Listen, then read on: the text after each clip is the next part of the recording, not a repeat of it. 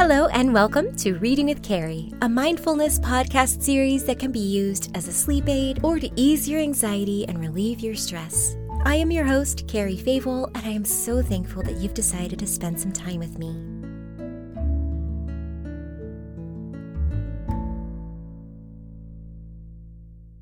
If you've been enjoying this series, I would really love for you to rate this on whatever podcast platform you're listening to this on. And of course, I welcome any suggestions or comments to readingwithcarrie@gmail.com. Now, I want to try something a little different with today's mindfulness exercise. To be honest, I cried a bit the first time I practiced this, but I think it's very powerful, and the idea of compassion fits beautifully with today's story. This is a compassionate imagery experience. It's a little different from the other mindfulness exercises we've done in this podcast, but I think it's really important to experience this at least once.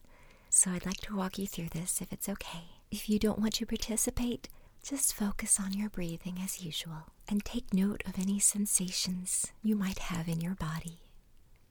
So I'd like for you to get somewhere comfortable. Maybe you're laying down or maybe you're in a nice comfy chair, and just close your eyes. We'll begin by focusing on our breathing as usual, slowly and organic and natural. And we'll begin starting to take deeper breaths in, but don't force your breathing. Really pay attention to the flow of your breath as you inhale, hold, and exhale, and just concentrate on your breath.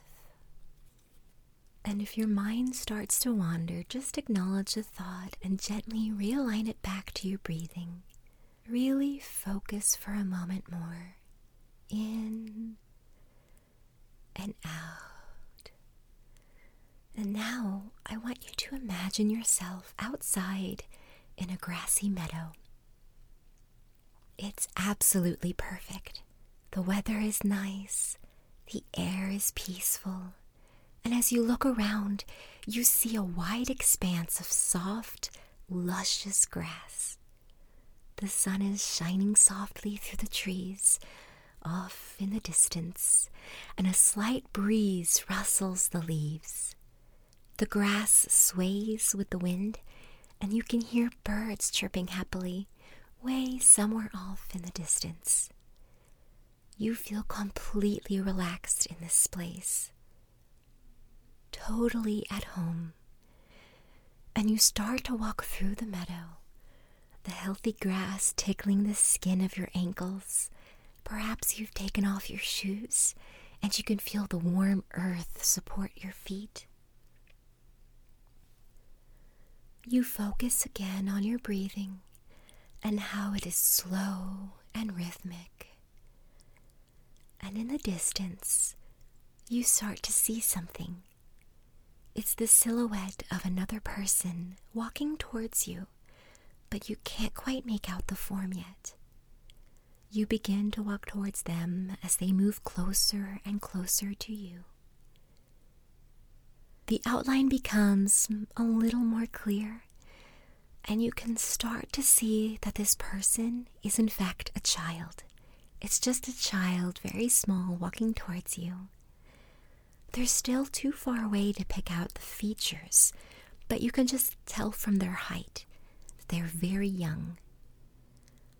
You continue to walk towards them, and they continue towards you. And they look maybe 3 or 4 years old, that's all. They're so tiny. And you are starting to make out their features as the very young child walks towards you with their eyes wide and a beautiful smile on their face, and you find that you are smiling yourself looking back at them. Eventually, as they get close enough, they start to run joyfully, and you join them in a happy run towards them.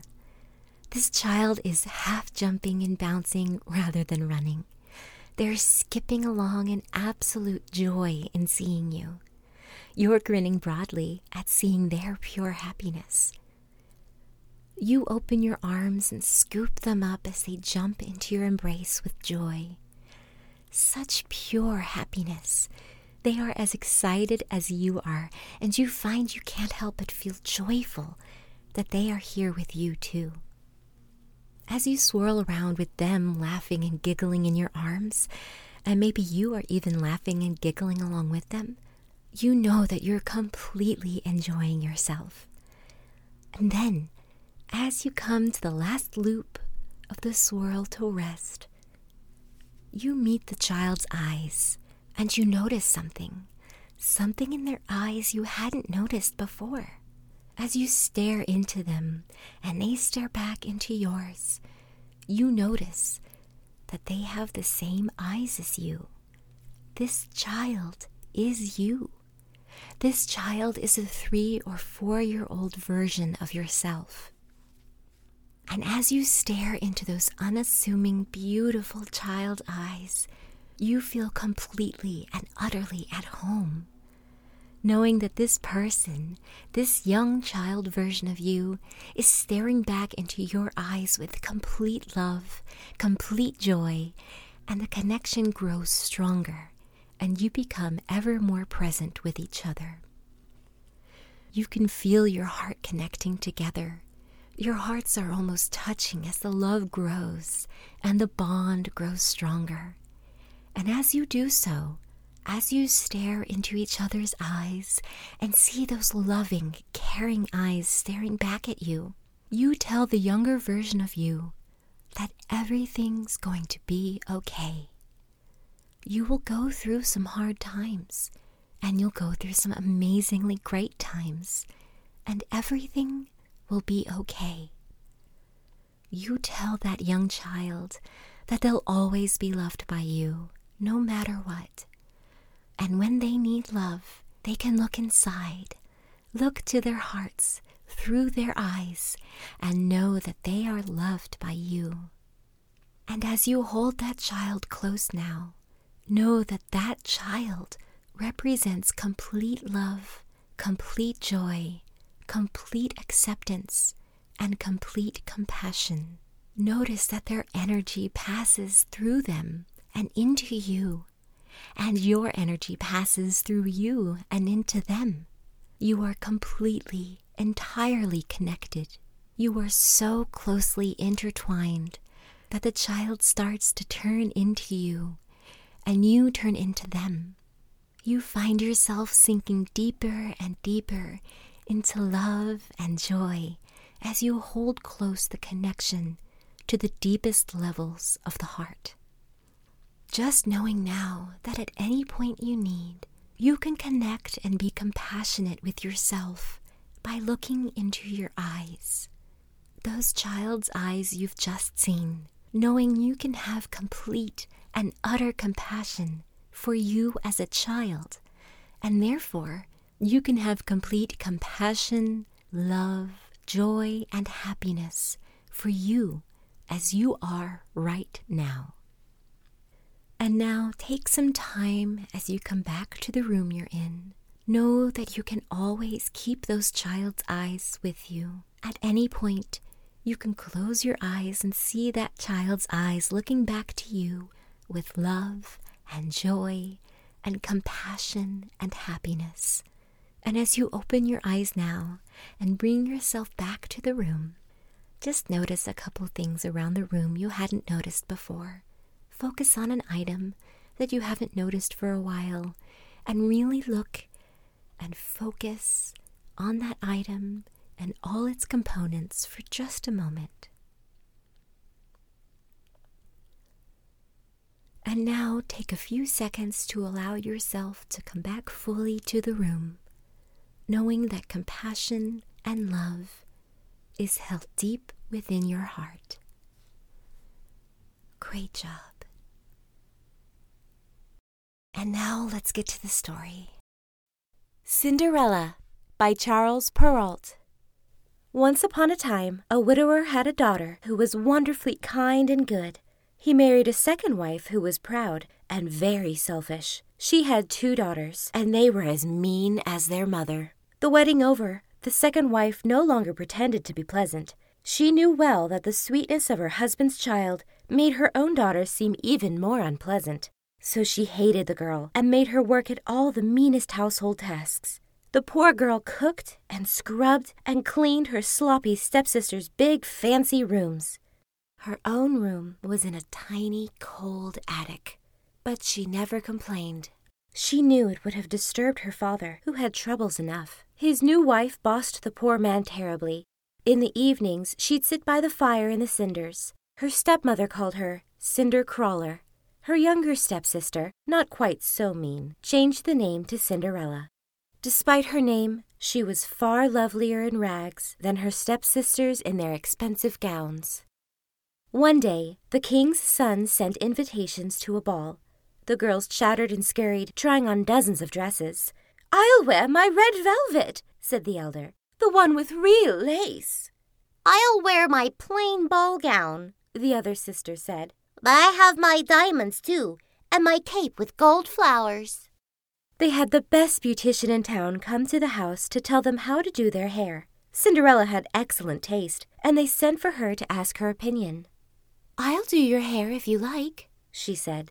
As Cinderella brushed away at their hair, they teased her. "Wouldn't you like to go to the ball, Cinderella?" "I'm afraid a ballroom is no place for me," she answered. "You're so right!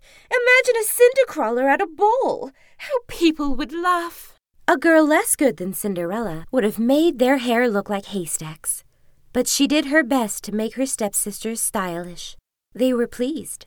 They were so busy primping and prancing at their mirrors that they forgot to eat. They broke dozens of laces trying to make their waists small, but at last they were ready to leave for the ball. Cinderella watched, and when they had gone, she wept a little for loneliness. Her fairy godmother came to see why she cried. "I wish I could go to the ball," Cinderella sobbed. "Do as I say, and we'll see," said the fairy. "Get me a pumpkin from the garden." Cinderella brought the biggest pumpkin she could find. The fairy hollowed it out and tapped it with her wand. It became a splendid golden coach. Then she saw 6 mice in a trap. She let them out, tapped them with her wand, and there stood 6 fine horses. She still needed a coachman. "Would a rat do?" asked Cinderella. "Yes, indeed," said her fairy godmother. Cinderella brought a rat trap. The fairy chose a rat with long whiskers and made him into a tall, bearded coachman. Then the fairy said, "There are 6 lizards by the garden gate. Bring me them." Cinderella brought them. The fairy turned them into lively, trim servants who hopped up beside the coach. "There now," said the fairy. "You can go to the ball. Are you glad?" "Yes," said Cinderella shyly. "But can I go in these torn old clothes?" Then the fairy's wand really worked a wonder. Cinderella's rags became a jeweled gown of gold and silver. Her shoes turned into glass slippers, ermine-lined, and just made for dancing. She looked beautiful. Cinderella got into her coach. Her godmother said, "Have a good time, but remember one thing.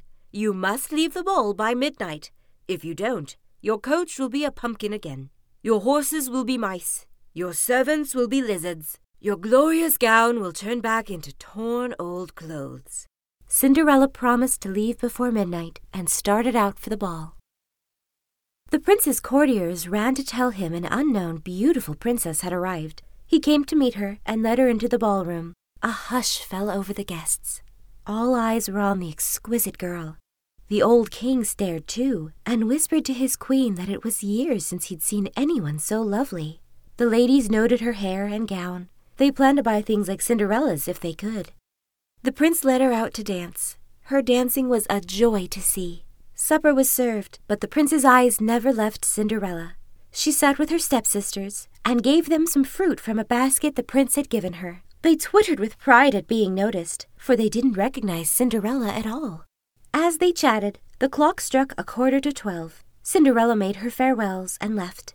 When she got home, she thanked her fairy godmother over and over. Then she asked if she might go to the ball again the next night. The prince had begged her to come. Her godmother said she could. Just then, her stepsisters arrived. Cinderella went, yawning, to the door, hoping they'd think she'd been asleep. They were still exclaiming over the lovely unknown princess. "She was nicer to us than to anyone else," said the elder. "She even gave us some fruit." Cinderella smiled and asked, "What was her name?" "No one knows. The prince would give anything to find out." "How I'd love to see her. Won't you lend me a dress so that I can go to the ball?" said Cinderella. What? Cindercrawler in our dresses? Never, snapped her stepsisters. Cinderella thought it was just as well. If the mean girls had said yes, Cinderella wouldn't have known what to do. The next night, the stepsisters went to the ball again. Cinderella went too, even more gloriously dressed. The prince never left her side. He was so charming that she forgot the fairy's warning. She heard the clock strike 12. Light and quick as a startled deer, she ran off. The prince couldn't catch her, but one of her slippers fell off, and he picked it up tenderly. By the time she reached the gates, coach, servants, and all had gone. Nothing remained of her finery but one glass slipper. She got home just ahead of her stepsisters. They said, "We saw the princess again. She was more beautiful than ever. But she left so suddenly she lost a glass slipper. The prince found it and hid it next to his heart. We're sure he's in love with her." They were right. The next day, the prince announced he would marry the girl whose foot would fit the glass slipper. Princesses, duchesses, ladies, all tried. Without success. The herald brought the slipper to Cinderella's stepsisters, who tried their hardest to make the slipper fit, but they failed. Smiling, Cinderella said, "May I try too?" Her stepsisters laughed, but the herald said, "My orders are to give a fair try to all." Cinderella's foot fit the slipper as if it had been made for her, and in fact it had. The stepsisters almost fainted when Cinderella pulled the other slipper from her pocket and put it on. Then the fairy godmother appeared, and with a tap of her wand, Cinderella's rags were changed into the most beautiful dress you can imagine. At last her stepsisters recognized her. They knelt at her feet and said they were sorry for all their meanness. Cinderella hugged them and said, "Of course I forgive you. Let's be friends from now on." Cinderella was brought in state to the palace. There the eager prince waited. A few days later they were married, with much rejoicing. Cinderella was just as good as she was beautiful. She brought her sisters to live in the palace and found them good husbands as soon as she could. The end. You'll notice this rendition of Cinderella is yet again different from the Disney version. I appreciate that she and the prince had more time to get to know each other, but that's not the point I wanted to focus on. For Cinderella, although her stepsisters were always cruel to her, she was truly kind and good, and she not only welcomed them into the palace, but she helped them secure futures for themselves. We'll skip over the idea that women need men to fulfill their lives. Fairy tale lands are different from reality, but I think it shows her true strength. So often people confuse compassion and kindness for weakness, but that's not the case. Compassion is strength and virtuous. You don't have to believe me. The Dalai Lama said the same thing. There is an Amish proverb that I want to share as closing thoughts. Instead of putting others in their place, put yourself in their place. Thank you for listening. I welcome you back anytime you may need to hear a comforting voice or a familiar bedtime story.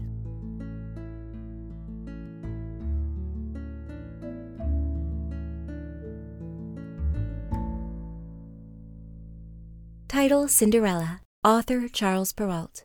Version The Golden Book of Fairy Tales. Translated by Marie Ponsot and illustrated by Adrian Segur.